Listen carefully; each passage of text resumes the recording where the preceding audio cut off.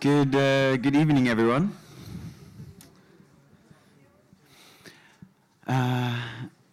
Welcome to Africa Nå, as we call these series of debate that we have every last Wednesday of every month, except for this month because it's Easter next week. My name is Stian. I'm the board chairperson of Fellesrådet for Africa, or the Norwegian Council for Africa. Every month we try to shed some light on a different topic concerning the African continent. And today we're going to talk about slavery and slavery in our time.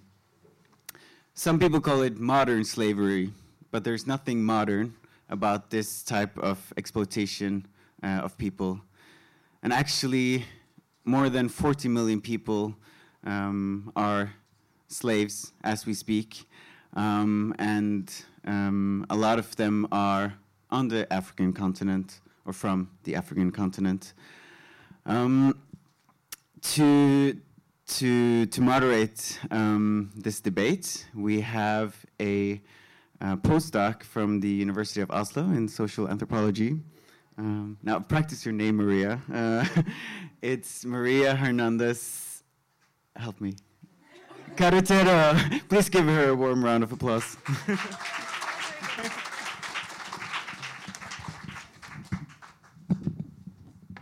Hello. Is this, yeah? Yes, so as Stian already introduced, we're going to be talking about modern slavery worldwide, and what does it mean, slavery in our time? Because I think slavery is a notion that most of us think of as something long gone, which isn't the case. And what are the global structures today, globally, that allow this to continue existing? And we are very lucky to have an all-female panel today, which I think is rare.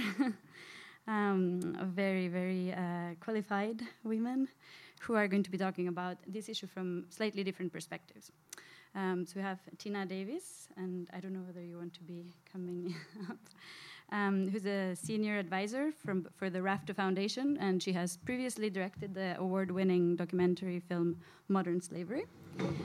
She has recently completed a PhD in the area of modern slavery, specifically on forced labor by migrant workers in supply chains. She looks at this issue from a structural perspective, so that's the perspective that she comes into the debate with. And she has specifically looked at the exploitation of migrant workers in Australia in the food supply chain. And her research is also very much influencing her current work, right? And then we have Fatoumata Diarra Dabo, who works for the International Organization for Migration, the IOM. She's working in Norway and has also been working a bit in the Gambia. She works with identifying and assisting vulnerable migrants in Norway who want to return voluntarily to their countries of origin. And part of her role here in Norway with the IOM involves the implementation of their reintegration assistance once they've returned to the country of origin. So she was in the Gambia in December, and she worked there as a reintegration officer, right? So this is also the perspective that she will be bringing into the debate. She's been helping there with assisting a large number of returnees with their return project, or assistance in the post-return situation. And this has taken place through an EU IOM joint initiative, right? And finally, we have Ragnhild Thorstensen, who works as a project manager at Freedom Norway, which is a youth organization that works to prevent human trafficking and contemporary slavery. So it's an international youth movement, Freedom, which is engaged with giving lectures and creating awareness about the topic of human trafficking.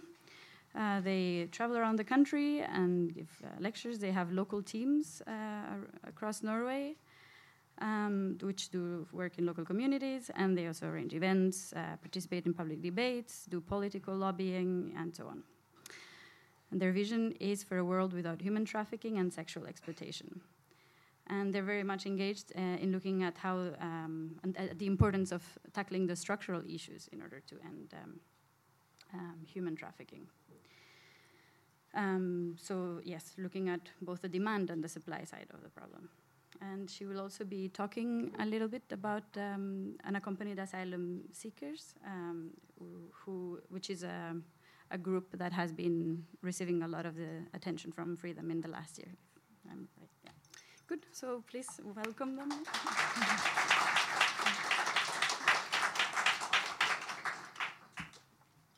And I think maybe to start, we could first begin with the concept of modern slavery. What do we mean by this? Because there's different kinds of dynamics that are included in this big umbrella term. So what do we mean by it, and why is it useful to have these umbrella terms? Any of you wants to get started, or maybe Ragnhild? Yeah. Human trafficking comprises of many different forms of exploitation, like sexual exploitation, different kinds of prostitution. We also have different kinds of forced labor practices and child soldiers, forced begging. So there are many different kinds of exploitation that can be described as human trafficking. And we also see that the global statistics points to that the majority of people exploited in human trafficking are women.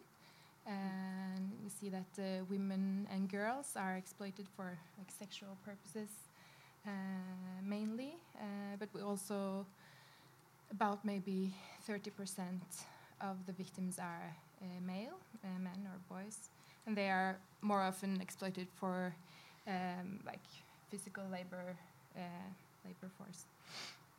And so the issue is how profitable this illegal industry is, that compared to like drugs, illegal drug dealing, you can only like use a drug once, but you can exploit a person endlessly almost. So that I think is an important part of that. In terms of the structural, because as we mentioned, I mean, I think many of us thought slavery is a thing of the past. So what are the structural conditions globally that allow this to still exist? Yes. So I think when you talk about modern slavery, as you say, slavery is not a thing of the past. It's there's always been slavery in history, as long as we can track human history. I think the one key difference with what they call modern slavery is that in the transatlantic slavery, for instance, a slave was a commodity, it was an investment, it was something that cost a significant amount of money. It was something that people would look after, almost like it was that was how you could get your farming around. And so one of the big differences is that because of the population growth, this massive population growth, especially since the Second World War, the prices of slaves today compared to then is almost like nothing, $100 or $300. So people have become disposable in a different way, and there is a lot of supply of people that can be taken into different forms of slavery. So I think the person who also introduced the term modern slavery, which was Kevin Bales, who also is one of the authors of the latest statistical number that Ragnhild mentioned, he often says that it's really important to understand that today the slavery is very much about the disposable aspect of it. Easy to take because there's a lot of vulnerable people and easy to throw away. Maybe you can speak a bit more about what are the conditions of vulnerability that make it possible for there to be so many people who fall in this category of disposable people, as you were saying. Yeah. I think one of the key things would be that poverty is a key thing, and the lack of decent work it could be a conflict. People living in countries of dictatorships where they have to flee. You often see when there's a vacuum, there's no rule of law in post-conflict countries. The slavery or the prevalence of slavery will go up. So I think those are some of the key issues. And then if you look at it from maybe a business point of view, the chase for lower prices, pushing the prices down, the supply chain can be one of the issues. I think also it has to do with the lack of commitment in not just governments, but I think society as a whole, to see what's around us. When people talk about slavery, especially at least in the circles I tend to move in, recently they make a lot of reference to the CNN video that we saw in Libya of people being auctioned. And that's how they visualize slavery. But the fact is, slavery is all around us here, even in Norway. It could be the person who washes your car, the person who does your nails, the person who does your hair. So it affects us every single day. We see it, but at the same time, it's not visible because the vulnerability aspect is there. These are not people who can speak for themselves. They often fear the authorities. They fear the countries that they might return to if they're caught. And the whole idea of it keeps going because the people who are responsible for exploiting this group of people instill fear in them, exploit them, take away whatever little resources they have, whether it is their documentation that will help them to come out of it. Often they do not speak the language in the countries that they are in, so people are making decisions for them. And when we look at even the Norwegian context, we see that a lot of girls are trafficked from countries like Nigeria, Brazil, Estonia, Ghana, Eritrea, Kenya. So, and also even from other European countries and Eastern Europe. So it's not slavery in the traditional sense as we think of it, of somebody being auctioned, but it's also about somebody being paid. The basic way that you can understand is somebody is being paid too little for whatever work they're doing, below the minimum wage, in very bad conditions. And a lot of people fall under that category, unfortunately. Yeah, Jara, you're already going into the hinting at the connection between modern slavery and migration, but could you maybe elaborate a bit more on, are the two very closely interconnected? Is it a problem that particularly affects people who are on the move, whether within their countries or outside? Yeah, I think it does. It does in some countries. They don't necessarily have to be on the move. And I'm looking at it, today's discussion, I'm looking at it more from an African lenses. So I make lots of reference to Africa, in particular West Africa. When you look at a country like Mauritania, yes, they do say that it's illegal, but it is not. It's not illegal to own a slave in Mauritania. These are Mauritanian nationals who are not leaving their countries. So it's not just migrants. Well, depending on what your definition of a migrant is. If at all you're looking at migrants from IOM's point of view, a migrant is anybody who moves from your place of birth to another place, which means around this room, probably, we are all migrants. Most of you were not born in Oslo.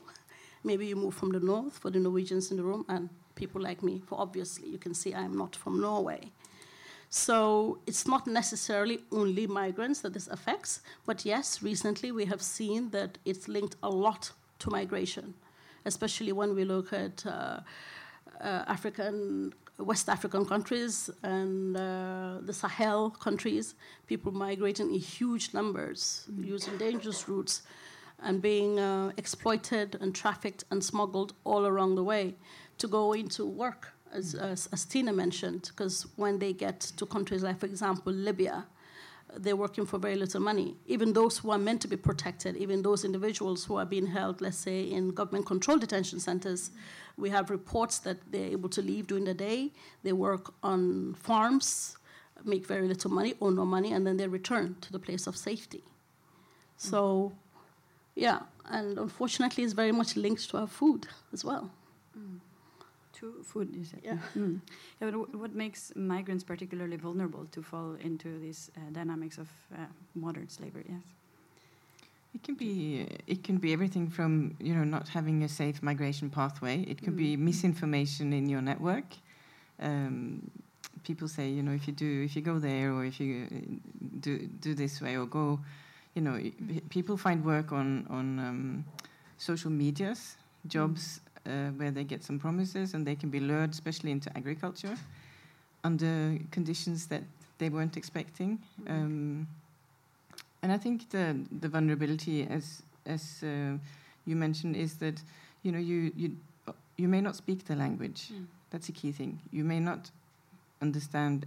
If you're in a context where you have, more rights, you may not understand what labor rights that you have. You may fear authorities. So even if something happens to you, you would not go and seek assistance, or you wouldn't maybe even know where to seek assistance.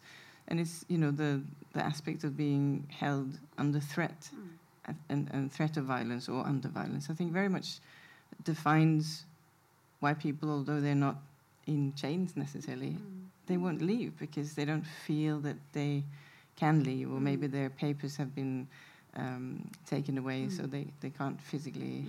So it's not necessarily a visible form of coercion, or. Yes. Oh no. Yeah. Yes.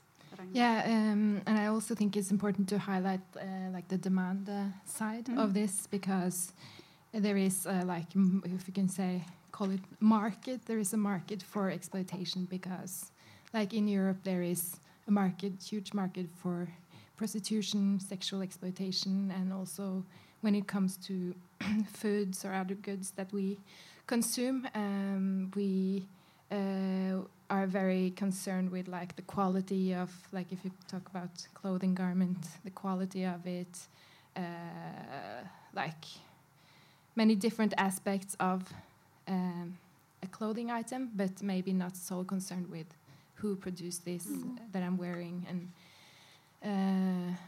so I think also if there weren't a market for exploitation, then maybe this would not be such a profitable industry. So that is also an important dimension to keep in mind as well. Yeah. But it's not all dire. It's not all depressed, because there are things being done. And a lot of governments are also showing a lot of initiative to try and stop exploitation of other people. And Norway, I think in 2015, correct me if I'm wrong, they ratified the ILO, that's International Labour Organization's Forced Labour Protocol. And they're trying to get, by 2018, they're trying to get about 50 countries to sign on.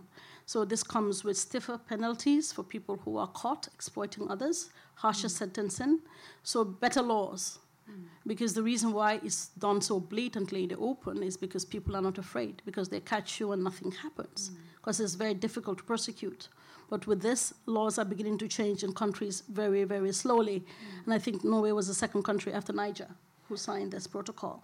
Yes. But it can be very positive you can all do something. It's about mobilizing awareness, things like these events, talking about it, making people see it, whether they want to or not, making it visible.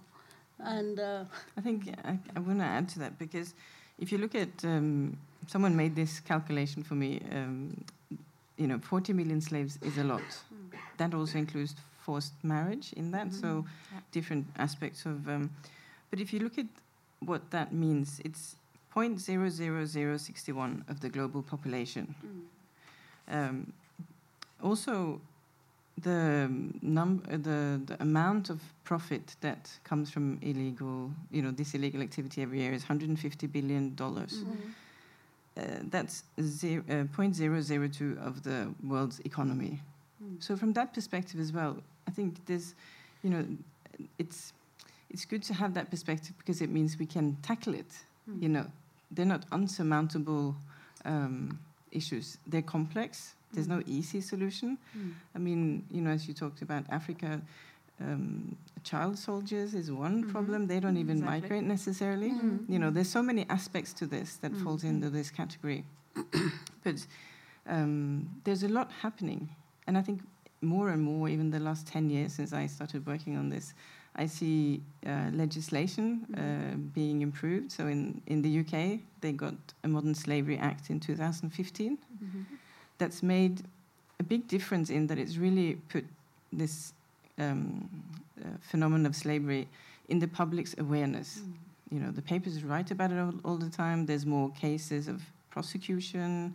You know, there's no perfect solution. I mean, it's a step by step, and many things need to happen. But I also agree that, you know, it is something that is possible to tackle bit by bit, and with you know, in partnership. You know, coming from it at it from many different angles. And I mean, today, I mean, everything is so interconnected. So one thing I'm thinking, one thing is the legislation that maybe we have in place in our own countries, or what happens about, you know, with the products, whether it is food or clothes or other products that we consume and that are maybe produced in conditions of forced labor elsewhere. Do our countries have any way of influencing those forms of production? What can be done? Is anything being done? So there's something called, from the business perspective, there's something called the UN Guiding Principles on Business and Human Rights, which were introduced in 2011. And they say that all business, large or small, have to follow these 17 sets of principles. And there's 3 pillars. There's protect, respect, and remedy. And it applies to states and it applies to businesses, also in Norway. And it means that you need to do due diligence in your supply chains. You need to understand, you know, how your company can directly or indirectly affect or be involved in issues such as slavery and other human rights breaches. So, and also with the Sustainable Development Goals, you know, they also have, not all of them and not overtly, but they also have a grounding in human rights. So there are tools there today that if we can sort of promote them and highlight them and encourage, I mean, every organization can do their due diligence. Every school can do it in their supply chains. Ask the suppliers, you know, where do you get your supply from? And if they don't know, they'll ask. And then you start and you do assessments and find risks. You know, what are the risk areas? How can we look into this more?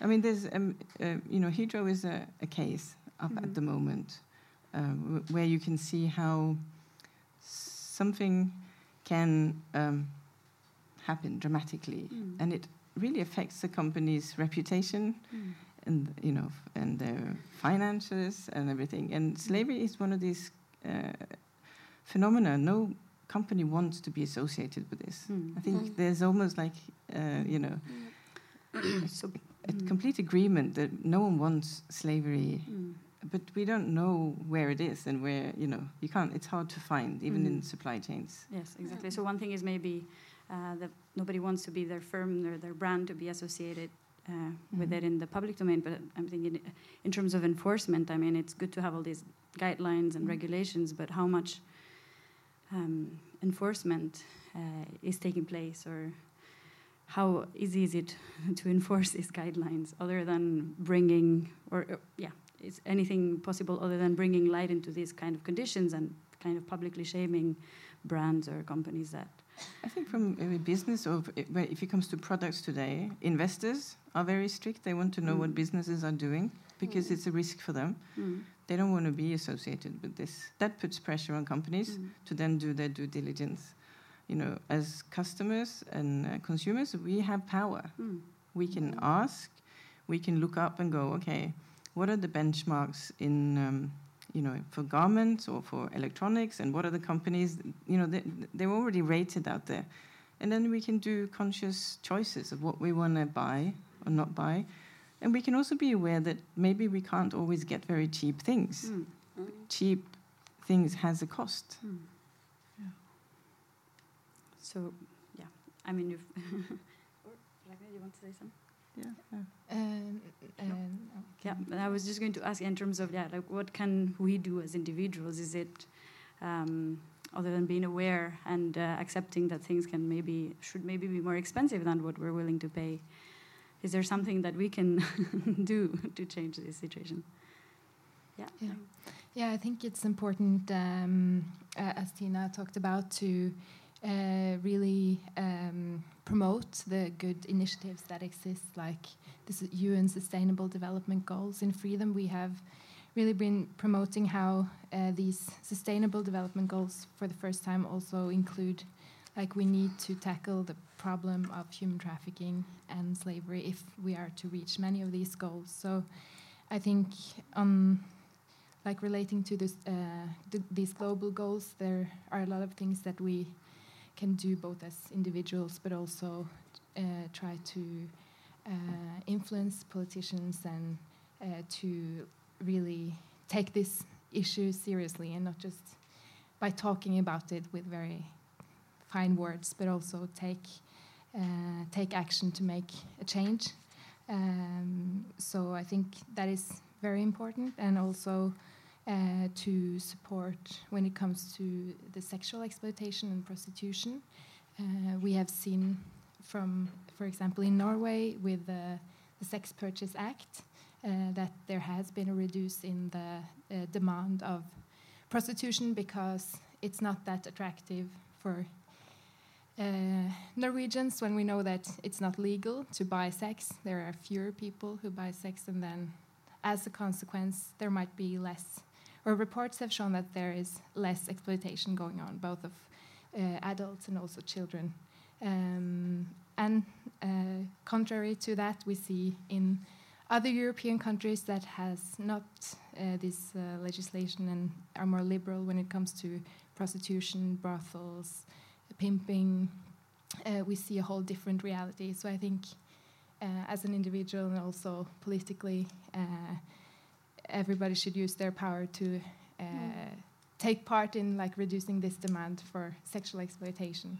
Yeah. And since you're talking about the issue of trafficking, and which links back to the topic of migration, I was wondering, Jara, whether you could tell us also a little bit about what happens with migrants who have ended up in situations of slavery outside of their country and who are assisted by the IOM in returning back to their countries. What's the situation for them? What opportunities do they have when they go back? Yeah, I can talk about the Norwegian context first. I'm based with the office here in Norway, and my team is here. And within IOM Norway, we have a special unit called the Vulnerable Groups Unit, and we work in partnership with other Norwegian agencies to identify victims of human trafficking or other forms of exploitation. Once they have been identified, then we assist them to return to their countries. And they would normally get a small amount of cash and also a bulk of in-kind support, which they would use to resettle back into their own communities if they so choose. This helps some people when they go back, because they often leave with nothing, and they come to us often broken and have lost faith in the system, so to speak. So that's one of the programs that IOM Norway does. And we also offer them psychosocial support, and we follow up on the cases that we send to different parts of the world for a period of 1 year to make sure that they are okay and they're settled in their communities. We have a lot of success stories of people whose lives change tremendously and they stay in their countries of origin with sustainable livelihoods. On the other hand, it's not always rosy. We have cases, particularly people from Nigeria, who stay for short periods of time and then they're back in Europe or on the road again because they're going back to all sorts of complications, whether it is stigma in their communities, whether the money they get is not enough, whether there's lack of opportunities, high unemployment, and so on. When we look at it, like you mentioned earlier, I was in Gambia for roughly over 2 months, and this was in response to the crisis in Libya. IOM got funding from the EU under the EU-IOM Joint Initiative for Migrant Protection and Reintegration. And this was, IOM of course had been talking about exploitation of modern-day slavery in Libya for about a year before CNN picked this up. And then luckily the whole world became interested, including the EU. So they provided money for 12 countries in West Africa, and also in West Africa and the Horn of Africa, and also Libya. And what IOM was doing there is to assist migrants who are in terrible situations and to evacuate them out of Libya back into their own countries. And we called it voluntary humanitarian return because of the conditions that they were in. Some had been in state-controlled detention centers, anything from a few months to years. And in the Gambian context, IOM Gambia, who were given funding for 3 years, and in that 3-year period, the EU had said that we could assist 1,500 people to return within a period of 3 years. I was in Gambia for almost 3 months. Within 6 months, that figure had gone to 2,000, roughly 2,300 people had already returned. So it exceeded the number of people that we had funding for. And in those cases, when they do return, they would get direct assistance, and this could be a small cash amount for subsistence allowance, and then the bulk of it is setting up small businesses, vocational training for those with medical needs. They could use it for their health and to pay their medical bills, and also capacity building. Because Gambia is one of the countries, it's a very tiny country in West Africa. The population is 1.8 million. As tiny as it is, Gambia was the third producer of irregular migrants using the Mediterranean route in 2016-17. There were some villages in Gambia that literally there were no young people, no young men. You go into the villages and it's all young kids and very old men because all the youth had migrated. So some were stranded along the routes, whether it's in Niger or Mali or Mauritania, and a lot of them were also stranded in Libya. So when the EU funded Libya to, for lack of a better word, to stop the boats from coming into Europe, that caused a backlog of commodity human beings, unfortunately. Suddenly, the traffickers and the smugglers had too many people on their hands, and they had to get rid of these people, and the only way they could do it was to sell them. Hence that video of the auction. So the people that we were assisting, they came home broken, dejected. It was awful situations. You could see anything from a small baby who's breastfeeding to older people, but they're predominantly young males who came. Pregnant girls, people with gunshot wounds in their backs, people who could barely walk when they got off the planes because they'd been beaten so badly, broken bones, whatever you can imagine what the situation was. But they come back, and the resilience of the human spirit, they're happy to be home. They're happy to see that the government is trying to do something to help assist. But of course, it comes back to what you had mentioned earlier, that the root cause of all of this is poor governance and poverty. In the Gambian context, they had a dictator for 22 years. So many people felt they had no choice but to leave the country, so they left. But this was replicated in a lot of West African countries. And now the problem that we have is that so many people have been evacuated at such a high rate that they're coming faster than we can absorb them. Governments and IOM, that's one of the biggest challenges that we have. And just to put that into context, for example, for Cameroon, they were targeting to move or evacuate 850 people out of Libya. And as of end of January, that figure had gone to 1,014. For Gambia, it was supposed to be for 1,500. Within 6 months, it had gone to 2,020. For Senegal, was supposed to be 3,000, had gone up to 3,500 roughly. Nigeria was supposed to be 3,800, and within a period of 6 months, it had gone to 9,100. So you can imagine. Yeah. And you say that they were happy, many of them at least were happy to be back home in the Gambia and to see that their government cared about their situation and so on. But I'm thinking these are also people that have invested, both them individually and their families have invested a lot of hope, a lot of money into these migration projects, who expected that their lives were going to change, the lives of their families. So ones back home is realistically what the IOM and the EU is able to offer them. Does that satisfy those broken hopes, or do we end up seeing? I wouldn't say necessarily it satisfies people, because reintegration is a process that is relatively slow. It's not a quick fix. If you invest in a business or you start a course, you don't see instant results. The young youth, young men, most of them, they want fast results. A lot of them are stigmatized because, like you said, the communities are expecting a lot from them when they come back. Some of them, the families would have sold off whatever land they had to fund these journeys. The mothers in particular were funding some of these journeys, and then suddenly you have a failure in the family.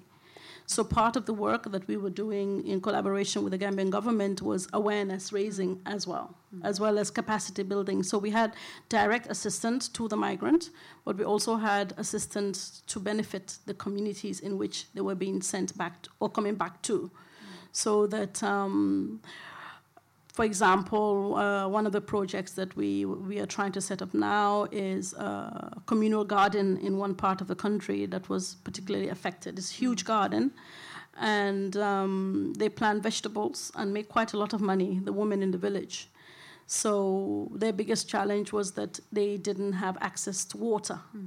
And we have a Spanish NGO who's operating in the Gambia. So this NGO will train our returnees, for example. So we're giving them skills for long-term solutions, not short-term solutions.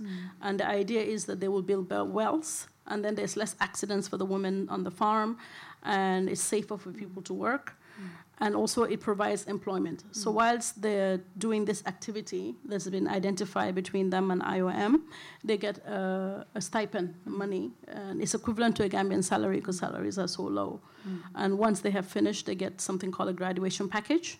So if somebody was interested in carpentry, we would help them to open a shop and give them all the tools to set up the business. But do people, I'm wondering whether a lot of people are happy to then stay with these kind of projects, or whether a lot of people actually end up remigrating. It's early to tell because this project was only implemented last year. And even though it was implemented in the EU in 2016, but we actually started working on this only from September, at least in the Gambian context. So it's difficult to say. The fact is that people will always migrate. People will always be on the move. IOM's job is not to say to people, you cannot migrate. That's not our philosophy. We're not stopping people from migrating. Migration is not a bad thing, even though when you read the media, you would think it was. But migration is positive most of the time. We're just trying to offer people alternatives to stay in their communities if they want, and if they choose to migrate, to use safer routes to migrate in, that they don't jeopardize their lives and they don't bankrupt their families in the process. So I guess in terms of solution, what would help is probably to have safer routes, more legal routes. People, when they're prevented from traveling to Europe or wherever it is they're going, if they can't get visas and so on, they will look at other ways of getting in. Yes. And that's when all this exploitation and slavery then comes from, and the smuggling. And we know that young people, children, adolescents, and young people in places like Libya are at particularly high risk of exploitation, especially with those who travel alone. So I was thinking maybe, Ragnhild, you could tell us a bit about the work that you've been doing in relation to unaccompanied asylum seekers in Norway in particular, but maybe also generally in Europe. Yeah. We were very shocked by the statistics of a UNICEF report that was published last year, which stated that among the children and youth migrating on the migration routes between Africa and Europe, there were like 77% who had experience with abuse or exploitation. So that is really alarming statistics. And in at least numbers from 2016, there was every fourth asylum seekers in Europe were a minor. And there has been like different institutions like the UN, the EU and Europol. They have Also talked about how many criminal networks are exploiting this, because especially children and youth are very vulnerable for exploitation when they travel alone. So that is why we have been very concerned with this issue in our organization. And so when it comes to the situation in Norway, last year over 200 young persons disappeared from their reception centers, and who knows where they have taken the path. And many of these young people have disappeared because they have only gotten temporary residence permits in Norway, and so they fear becoming 18 years of age, because then they will be returned to their home countries. So this has been an issue that has been going on for some years, but it's really an issue that we need to tackle. And I think in Norway, as there are not so many, we didn't receive too many refugees, and especially unaccompanied minor asylum seekers. This should be a problem that we could easily do something about, and make sure that young people do not disappear from reception centers, because I think that chances are high that they will get into some kind of exploitation, get in contact with people who do not have good intentions. And there has been also reports from both a Harvard report from Athens, and the researchers talked about that it is some kind of epidemic of a growing epidemic of sexual exploitation of refugee children in Athens and in Greece. And also from Norway, Pro Senteret, that's Oslo's municipality service for persons with the experience of selling or trading sex. They released a report last year confirming that there were Afghan children in the streets of Oslo selling sex. So this is also an issue that affects us here in Norway. And are authorities at the Norwegian or European level doing anything in particular to this specific, very vulnerable group? Like from Freedom's perspective, we believe that the Norwegian authorities are not doing enough. But there should be some mechanisms that can protect these young people from disappearing. And also maybe there should be done more on a European cooperation level to make sure that these young people cannot just disappear. Because many may end up going to another European country, right? But also some countries have, like Holland, they have, if I think it's at Schiphol, if there's anyone there in customs or police or security guards who see a young person and they think that maybe someone who is trafficked, or they will take them out. And I think they have an institution, correct me if I'm wrong, but I remember they did used to have that, where it wasn't so that you could walk in and out of this institution. You were kind of there, protected. But also some of the unaccompanied minors who come here may already be trafficked when they seek asylum, and that is a way for the traffickers to get them into Norway for whatever purpose. And I know one person who, he connects all the issues we're talking about with Africa and unaccompanied minors, and he came to Norway when he was about 14 I think, and he came from Western Sahara, which is occupied territory, so he was stateless. He arrived in Europe, in Spain, as a child, and he was drifting through different countries. And when maybe he was around 9, he met a family in Belgium who took him in, and they, from his perspective, and from I think often another thing is that if you're trafficked, you don't necessarily know what you're experiencing in terms of terminology, or and this was a family who fed him, but they also had him working, and he was helping out other family members, decorating their houses and everything. They had kids who went to school. He couldn't go to school, so after maybe almost a year, I think he ran off. And when he then ended up in the Netherlands, he was on the street, so he got involved in a gang that were dealing drugs all across Europe. So when he came to Norway, he was in a situation of trafficking. And I mean, his perspective was that, they gave me protection, clothes, food. So, especially I think I've also worked with young people who's been child soldiers.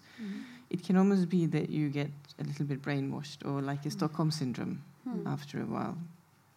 So you might not clearly think that I'm being in this situation of force.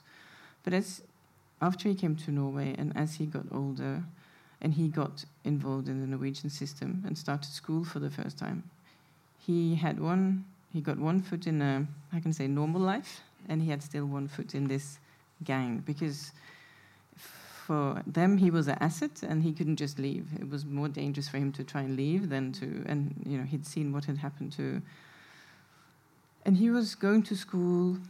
He disappeared from the asylum centers, but he was still around, and he ended up in school, and he joined a sports running club, and he did well, and he got a different life than he'd ever experienced as an orphan. And then the gang, there was one incident where they set a trap for him, which meant that he had to flee the country, although he had a residency in Norway at the time. And being uninformed, when you talk about safe migration routes, he went to Australia, and who has the strongest immigration laws in the Western world, and he's now been detained for 8 years. He's indefinite. And he hasn't been picked up, by any systems. So I think, capacity raising, knowledge awareness, all of this, people working frontline need to understand what this looks like. He's had guardians in Norway, he's had lawyers. No one's been able to even, see that. So it's a joint effort. And it's interesting you should raise the issue of capacity raising. Often when people talk about capacity building, you think uneducated, unresourceful people. But the fact is it affects all levels, because we also work with unaccompanied minors, our unit, and we assist them to return and reunite them with their families, at least those who want to go. And they have legal guardians when they come to Norway. But at least some of the experiences we've had is that the legal guardians are completely helpless, because they don't know how to deal with these minors. The commitment is not necessarily there. Nobody wants to ask somebody, have you been abused? A lot of the time they have been. And of course, they have all sorts of traumas because of the lack of capacity in the people who are meant to be taking care of them as well. So capacity building, I think, would be a good thing to do. Yeah. It can take just one person to help someone out of a situation like that. And, someone who's just a little bit aware. And I think if we look and we see something that seems strange, it often is strange. Yeah. We should follow those instincts. I mean, I know another story that is part of the film I made was a girl in Paris who was trafficked from Morocco when she was 9 by a woman who knew the parents or the father. The mother was passed away. And the father was poor, and she promised that she would give the daughter education in France. And she was in domestic slavery or servitude from the age of 9 till she was about 19. And the police had known that there was someone having a person there who was irregular, who didn't have documents. So they said, you have to take this person down to the police station. But they didn't realize that it was a sort of slavery situation. So the woman arranged very quickly to marry her away. It's a forced marriage, because then she would get papers to be in in France. And there was engagement party, and this beautiful girl, Rania, was sitting there, and there was a woman who didn't know the woman who kept her very well, but who'd been invited, and who was sitting there looking at this girl thinking, why does she look so sad on her engagement day? There's something wrong. And she was just able literally to give her a piece of note with a phone number and said, if you need something, you can always call me. And the girl didn't, because she had never, no one had helped her. There'd been neighbors and people who'd seen this. So she didn't call, but after a month or so, she realized that, well, it can't get worse than what it is now. I'll call. So she called this woman, and the woman met her in a cafe. She could tell what had happened to her. And today this woman is her foster mother. And this is, over 10 years ago now. But it could be that one person, whether it's a teacher or, whoever. Yeah. Since we're talking quite a lot about migration and trafficking, I thought it's maybe good to also do a little bit of a terminological clarification. I think between what smuggling and trafficking is, right, and the importance of, or the connection to strict migration controls, right? So we have a lot of people around the world who want to migrate for different reasons, whether it is for protection or to seek a better future. And because it is so difficult for them to do so, they have to rely on the services of smugglers. And so the distinction, just to make this clear, the distinction between smuggling and trafficking is smuggling, you're providing a service to someone who wants to cross borders. Trafficking is when there's going to be an element of exploitation in addition to it, right? So when the people who help somebody cross borders then also do so for the purposes of exploiting them for whether it is labor or sexually and so on. And of course the problem is that these boundaries also get blurred, and that people who maybe begin only providing a service or being provided a service by smugglers eventually maybe fall into the hands of other groups that have exploitative intentions, or that migrants that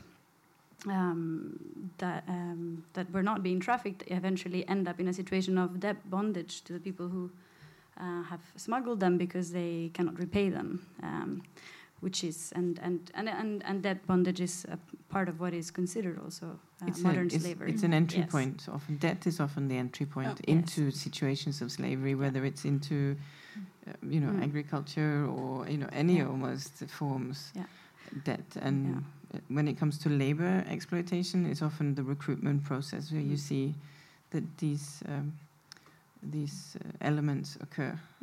They happen. So to tie back to all the different kinds of structures that account for this problem. I don't know whether you want to say something more before we open up for questions from the audience, or whether we should just go for the questions right away, if anybody has any.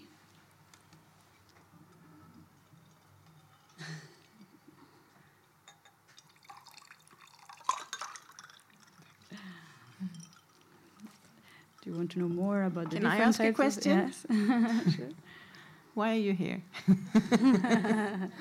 Yes, go ahead. Thank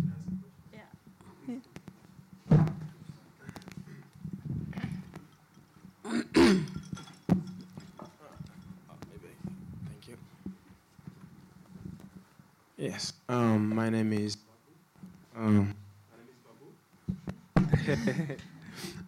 yeah. I'm really interested in the topic, and of course I'm African, and this is when we talk about slavery.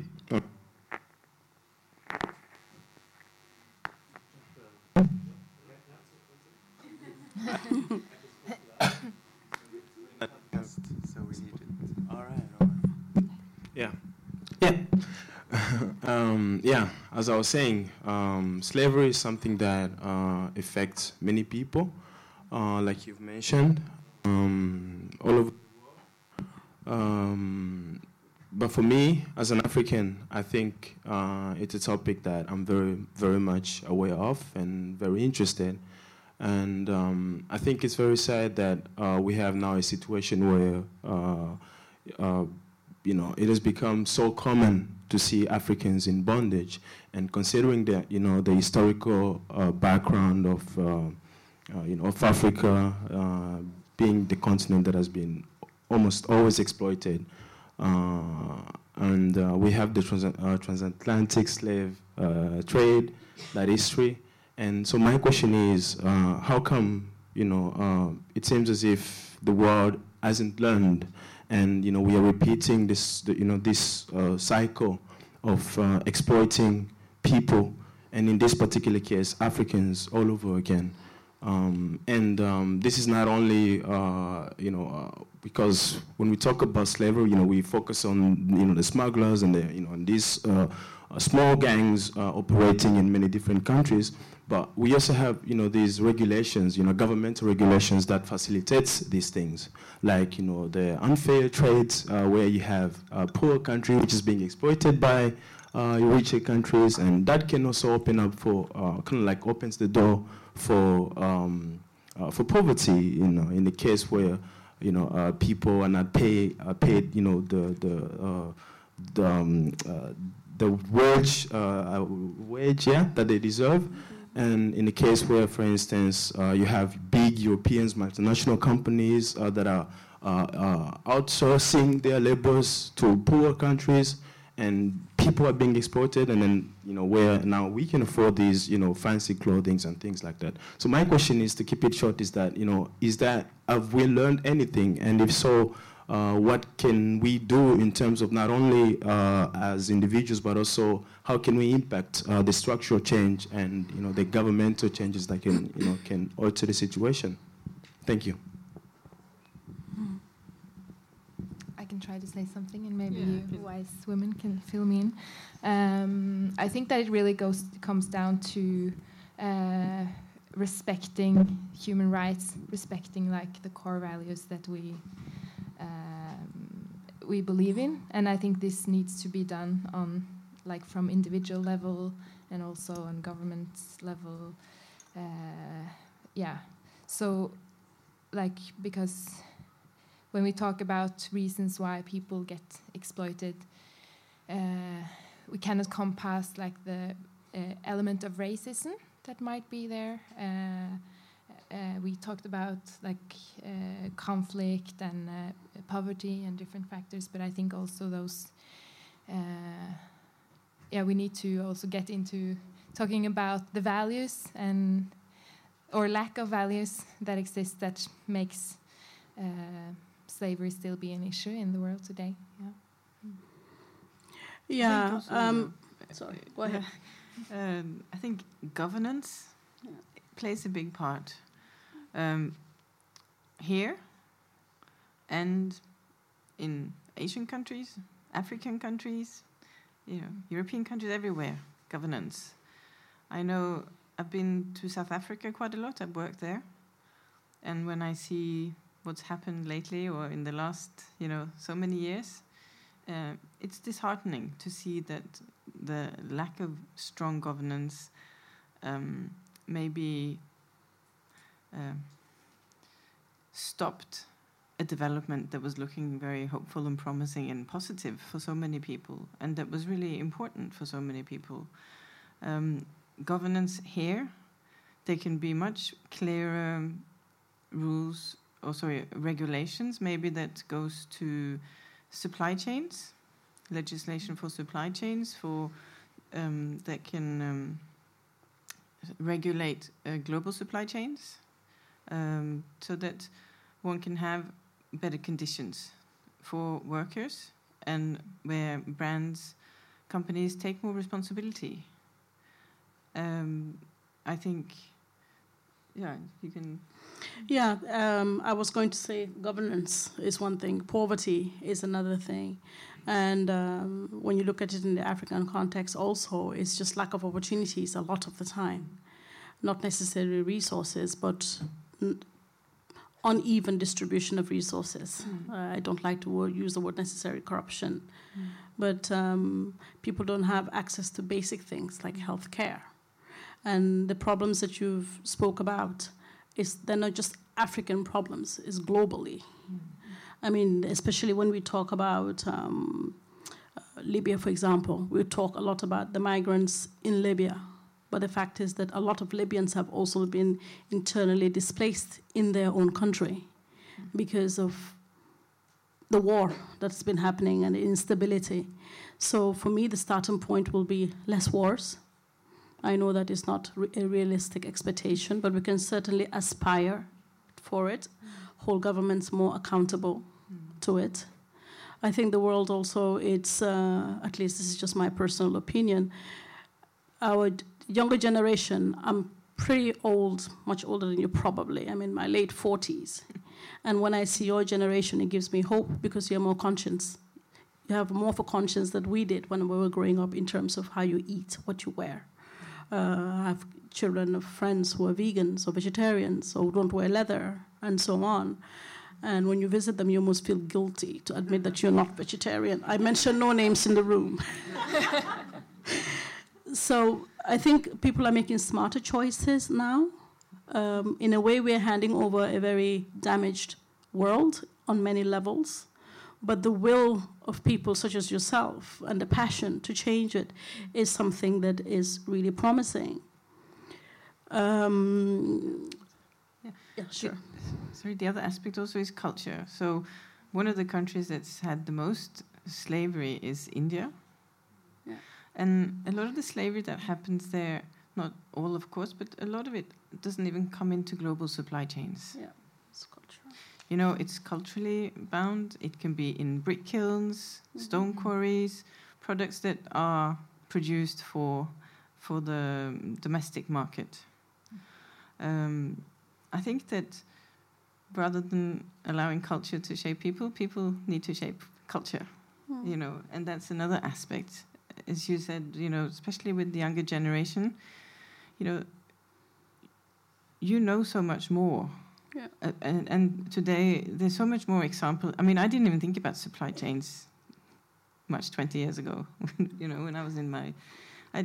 now we know, yesterday I spoke to someone who started a company in Norway called Fair and Square, where they produce clothes. And they've set up a model because they wanted to make a difference. So a bunch of Norwegians, I think 7 young Norwegians, have opened a little factory in China. And I think now they have 13 people working in this factory. And their next goal is that they also want to grow their own cotton so that they don't have any suppliers in their supply chain. And then people can buy their T-shirts or the garments. But what they say is it also costs to be ethical, you know.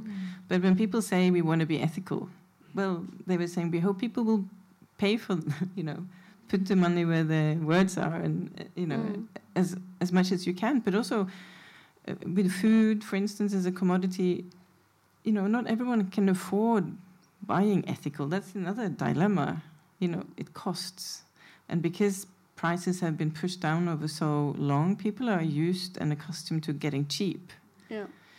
So there's a whole cultural change there, you know, a mental change that needs to, you need to change mentalities around, you know, where do I buy and how do I buy, and because I actually think that most people aren't bad necessarily. Like if I hold up 2 apples and I say, you know, one's going to cost 5 kroner, and it's been made by someone who didn't get paid what they deserved. They were working in really harsh conditions, you know, overworked, treated really badly. And this apple costs 7 kroner, and it's been made by a worker who's been really looked after and who's had all their rights met. I think most people would take that, you know, that apple. But we don't see it, you know. Sometimes, you know, supply chains, the things happen far away, you know, in almost like dark corners. So there's a disconnect that we also need to shift. Yeah, I can just add one small thing concerning what you said, and I really believe that having knowledge is really the basis for making this change. And in Freedom, as a youth organization, we travel around and give lectures and have workshops for young people from the age like 13 to 35. Yeah, each year to thousands of youth, and we really see that when people get more knowledge about this subject, they really want to get engaged and make a difference. So I think there is really hope for a change. Yeah. Hello, good evening. My name is Bjarte Vanvik. I'm a Norwegian. And I wanted to make a comment to the whole complex of trafficking and modern slavery. But first I'm going to answer your question, why am I here? I'm primarily here because I finished 2 years working in Morocco with mixed migration. Amongst mixed migration is basically refugees, migrants, and also trafficked people coming from the same regions, using the same routes to go to Europe in this case, because they went to Morocco. And I wanted to highlight one thing that we haven't talked so much about, and that's the criminal interest in human trafficking and the actual money in organized crime that comes with human trafficking. I think that the example of Libya and Tripoli and the slave market is very spectacular, and I understand it makes a big impression. But as the colleague from IOM said earlier on, a lot of the human trafficking that goes to Europe, you don't see, you don't feel it. It's well regulated by well-organized criminal gangs. And as I had experience with in Morocco, many people have moved from drugs where they saw the risk bigger into human trafficking and smuggling, where it was, up till now, sentences were lower, and most importantly, it was much more difficult to get caught because, as the panel has highlighted several times, a trafficked person will not go to the authorities. They have a lot of fear. They feel obliged to stay. They're terrified, basically, and they might be terrified for the law enforcement in the country of arrival. These people were, many of them from West and Central Africa, were predestined to go to Europe to be laborers, or, as the case very often with women, into forced prostitution. So that's something we have to also take seriously, that there are forces that wants to keep this going.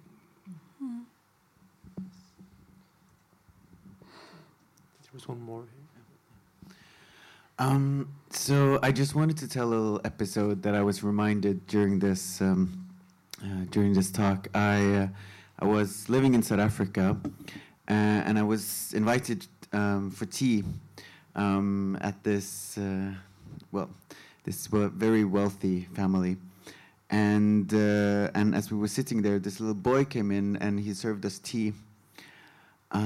And I remember at the time I wanted to ask, who's the boy? Who is the boy serving tea? And I didn't. So my message is really, don't be like me, but ask those uncomfortable questions. I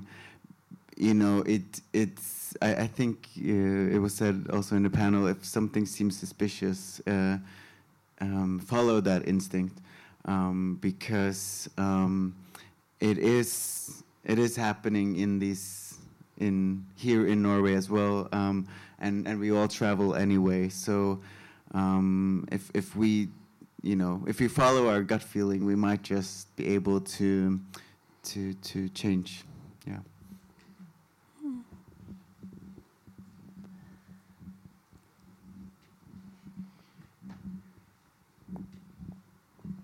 Thank you. Hey, so I was thinking about, you were talking about like these apples, and my friend over here, you said something about like what we can do as individuals, but like the structure and everything. And I was thinking about the Hennes & Mauritz, the H&M debate, which has been going on like quite for a long time. And I mean, this is, I think, like I understood, mainly in Cambodia in Asia. But I mean, this is only an example, but it's so frustrating that like we have this shop around every corner, and we walk in there like the Norwegians, we are like everyone here, and don't know, because it doesn't say this apple is made by no one who got paid for it, and this is like, that doesn't say anywhere. And we go in, buy that t-shirt or whatever, and it's like, isn't there any part of the like system or structure that, isn't there any kind of law somewhere, like, that we, like, over our, what we can do, you know, that could say like, hey guys, you have to like shut down this place because what you're doing is shitty ass crazy, you know what I mean? I mean, because everyone here is talking like such much sense, but isn't there any way that someone like over us could say, okay, we stand for human rights, but we don't, because we let Hennes & Mauritz have their shop everywhere, and we keep buying their clothes, and they don't pay the kids for what they're doing. All right. I'm quite certain that H&M is probably not amongst the worst at all, because they have so much focus on them. And I'm not trying to, you know, in any way excuse, but they are under scrutiny all the time. I think as consumers, we can talk to our shops, because we are the ones who ultimately choose where we want to put our money. You don't have to go to H&M. You know, you can find other alternatives, and I think today there are. But also there are these benchmarks of ratings, and you can see, okay, where does H&M come on this rating? How bad are they? People have already assessed them. You know, the supply chains are complex, and I don't necessarily think that it's the brands in themselves that are deliberately bad. You know, they don't want. They don't want this. It causes a lot of problems for them in many different ways. It could be many, many, many tiers down in the supply chain. It can be from the material. You know, they think that they have sourced something that was responsibly made. It turns out it wasn't. So it's very, you know, this is complex. And I think the you know, whether it's you know, minerals also, which is a big problem area. Often you know, the real bad guys who knows what they're doing, you know, they're on the other side of the brands. The brands, you know, have systems, they try their best, but because the way that, you know, fast fashion is one huge industry in itself, there is such a demand for this also. You know, people want new clothes every season, they want, you know, cheap, again, all of this. I think if consumers change behaviors, brands will, you know, follow. They, you know, they're quite simple. They want to earn money, you know. And more you see brands. So Adidas has been one of the leading brands in this space, and they are top rated when it comes to forced labor. Sometimes it's to do with whether you owned your factories yourself, or whether you just have a brand and then you have outsource for others to produce. There's a lot of these structures that can be talked about. But I think, you know, you've got social media, talk to your brands, you know, and have dialogue. Shaming isn't always the best way. I think dialogue is good, because I think most people, I don't think I've ever met someone who says, yeah, we're behind slavery, you know? And these are just people, ultimately also. My next question is related to some recent cases that has been revealed in terms of NGOs that has been operating in many of these poorer countries, or countries that have experienced crisis. For instance, like Haiti, the Central Republic of Africa. It has been revealed that, you know, many of these organizations and especially their workers or people that they work with have also been involved in some of these embarrassing cases or situations where they've exploited the people that they're supposed to help. So my question is, how can there be trust between the people who are being exploited and the people who are supposed to be the helpers, or they are rescuers in this case? And where is that transparency and, because many of these organizations, every single year they come around asking for money so that, this is one way people like us, simple people, can assist in, for instance, if I donate to IOM, then I'm sure that, they're doing the work needed in order to facilitate and assist some of these people. But then again, a few weeks later, I read about a case where an IOM employee, this is just an example, have been involved in some of these situations. So, I think trust is very crucial when you're trying to help, when you're trying to assist somebody. And I think there's a lack of trust, and especially with these cases that are being revealed, I cannot trust that my money will be responsibly used by the Red Cross, and I don't think the person who needs help from the Red Cross can also begin to trust the Red Cross when they read about these cases, So, yeah, just something around that. I hope my question is clear. Yeah. Yeah. All right. Thank you. I cannot comment on any one agency's allegations we've heard of recently. IOM, first of all, we don't collect, I know it's just an example, but just for clarity, we don't collect donations as such. We're generally funded, yeah, just an example. But I can just, you talk about trust, and all I can say is that when we hear these things as aid workers and humanitarian workers, of course, it affects us because the majority of people who work in those fields do not perpetrate exploitation on people they're supposed to protect.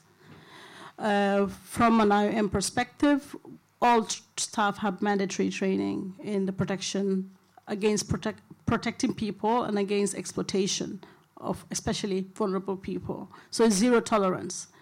So from an IOM perspective, just to put that out there, and I'm pretty sure that it's quite the same, but you'll always have the rotten potatoes who spoils the lot, if you like, for lack of a better phrase.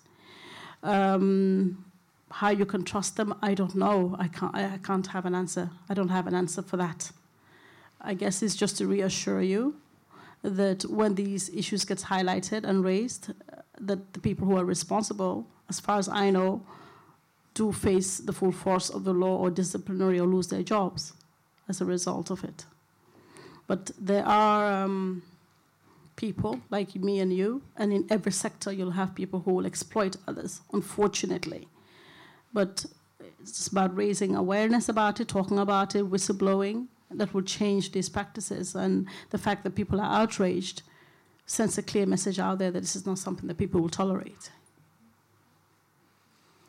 Yes, and I also think that we have a great opportunity now with the Me Too campaign globally, and that has also maybe been the reason, the Me Too campaign, why there has been several cases that have occurred in the media also when it comes to UN officials and different humanitarian agencies, things that have been happening within those agencies, and with abuse and sexual harassment. And so I think that points to the fact that we should not underestimate the power of our attitudes, and also attitude campaigns like Me Too. We have also seen the hashtag #AidToo. I'm not sure if that's only a Norwegian hashtag or if it's been more global. But it's complex, and it's not the easiest thing to try to work on attitudes. But I really believe that there is some changes going on now, and many organizations that needs to tackle their issues with these kinds of subjects. And yeah. Hi, my name is Ikuya, and my concern mainly is in the destination countries, or, for example, Norway, because most often when the victims of trafficking are brought into the country, they become exploited. Labor exploitation goes on. And then when the government or an institution finds these people, they are treated as paperless and deported, because Of course, they do not have papers. They're working illegally. But their cases are not handled as victims of trafficking. So in this case, this perpetuates the whole cycle because then they cannot be whistleblowers. They're scared that then when they report who are the backmen, when they report them, they would be deported. They do not want to be deported, so then they stay in whichever homes they stay in, keep on being exploited over and over again. And even in cases where the government promises, okay, be a whistleblower, we protect you for 6 months, and after 6 months, you need to produce names and details of whoever was your backman. Probably they do not even have these details, and then if they do have these details, it doesn't go far. Very few cases are prosecuted to the end. So my main concern, and probably the question is, should the cases be treated as only paperless cases, or also they should be seen as victims of trafficking? Yeah. It's very unfortunate that trafficking gets conflated with immigration, because what happens if a person is approached or assessed first and mainly based on the visa circumstances, is that it creates impunity for perpetrators who wants to commit trafficking. You know, they know that risk is low. You need very high evidence to take a case to court. It requires a lot of resources.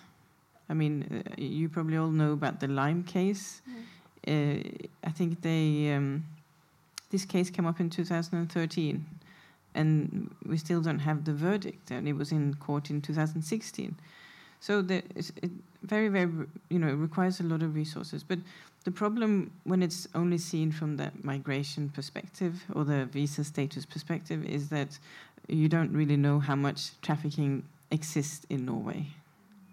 You don't know exactly what's going on, and also the risk for anyone who wants to have this as a business model is not very high. They might be caught on other, smaller criminal offenses, and you can calculate with that, and maybe it then becomes a business model where you know that I can earn a lot of money on this, on this hideous crime that's so damaging to the person that is being, victimized. Yeah, I was just going to say something similar in terms of it's not necessarily linked to migration. It doesn't necessarily affect only irregular migrants. But having said that,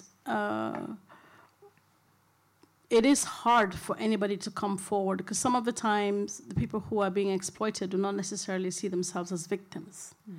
We use this terminology, and it is called what it is called, but it is still very negative. It has a lot of stigma attached to it. When you talk about victims of trafficking for females, most people would think prostitution, and it's not only prostitution. But when you look at it from the irregular migrants' perspective that you raised, there are protections for them, at least for a certain period of time in Norway, where if they're identified as victims of trafficking, they were given a grace period and given the option to think about whether they want to press charges or not. Most of the time, people choose not to for all of the reasons that we mentioned here earlier in the discussion. But it's important to also highlight that it's not only linked to migration. I always like to see migration as a positive thing. There are very negative aspects of it, sure, but yeah. Yes, we've reached almost the end of the time for our seminar today. I don't know whether you have any last comments to make? Just happy to see so many people come, on a Wednesday evening and participate in this, because I think this is, these kind of settings are really important, and we can all share and learn more. Yes, so thank you, all three of you, Jara, Ragnhild, and Tina. And thank you also to everyone also for the good questions.